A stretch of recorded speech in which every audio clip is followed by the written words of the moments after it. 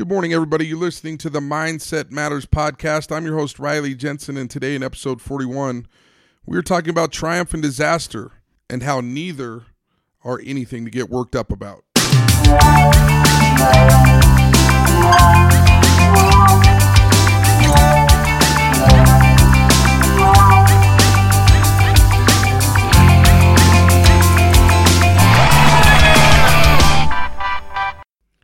Welcome back, everybody. It's been a couple of days since I visited you, but I hope you had a great weekend and that you've had a great morning. Today I want to talk about a poem that I really have enjoyed. And I forgot how much I enjoyed it until this weekend when a team that I'm involved with had a really tough loss. And the poem is called If by Rudyard Kipling. Some of you may know Rudyard Kipling's works. I believe he was the one who wrote The Jungle Book. The poem If is in a book by him called Reflections, and I think it's one of the greatest poems I have ever read. My father gave it to me when I was a young boy, and for the most part, the poem is about life's lessons and how they should be navigated. This poem is rich with wisdom, and if you get the chance, go and read the poem If by Rudyard Kipling today. I think you'll enjoy it.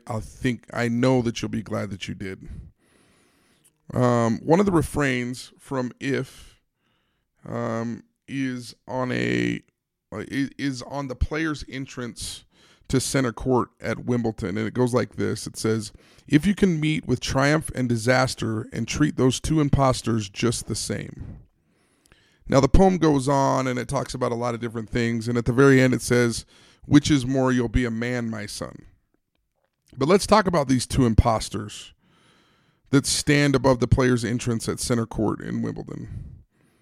I absolutely love this portion of the poem because in some ways, in order for us to maintain the highest focus, you can't be distracted by many wins or many losses or even major wins and major losses. Lamenting and complaining a loss can be disastrous to your focus. And I think that's pretty easy to see. I think most of us know that if we lament too long, or if we cry about a loss, or if we're constantly complaining about how things didn't go well for us, that can be a distraction to our focus, that it can be a distraction to us trying to be successful. But I think it's not as easy to see how winning can be a distraction. Imagine a tennis player that spends 3 games celebrating an ace. Imagine a football player who celebrates a TD scored in the first quarter and doesn't work hard for the next 2 quarters. Or what about the team that has a major conference victory in the first part of the year and then is distracted for the next 2 contests? It goes both ways. It goes both ways when it comes to celebrating success or lamenting disaster. I really feel that the point of this refrain in the Rudyard Kipling poem is that life is a continuum marked by peaks and valleys that may or may not be seminal events in our life. If we can, we should resist becoming too self-assured by our successes or too defeated by disasters. This way we can live more contentedly. Both wins and losses can be imposters and mean little in the grand scheme of things.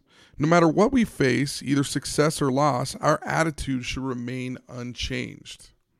So what's the trick? Where's the rub here? Well, I think the rub is most definitely hard work and effort. I'm not saying that you should never celebrate.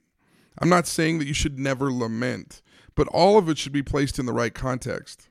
It would be ridiculous to celebrate a putt in the golf game for 18 holes, but it's equally ridiculous for us to lament for 18 holes. If you're going to celebrate or if you're going to languish, give yourself an appropriate time limit.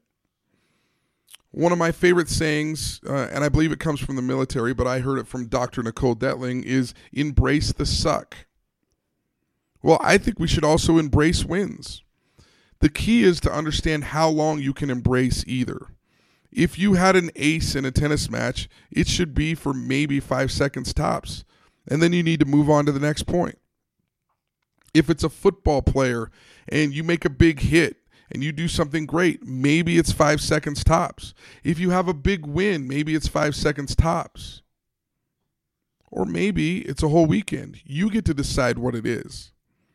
But equally on the opposite side, embracing the suck, I think it's important that you give yourself a time limit on how long you're going to lament or how long you feel that it's appropriate to wallow in your misery. For the most part, we should probably lament and celebrate a little bit shorter than we do. Tell me what you think. That's all I have for today. Remember, you can reach me via email at riley@headstrongconsulting.com or via Twitter @RileyJensen. I love to hear from you guys. Let's talk tomorrow.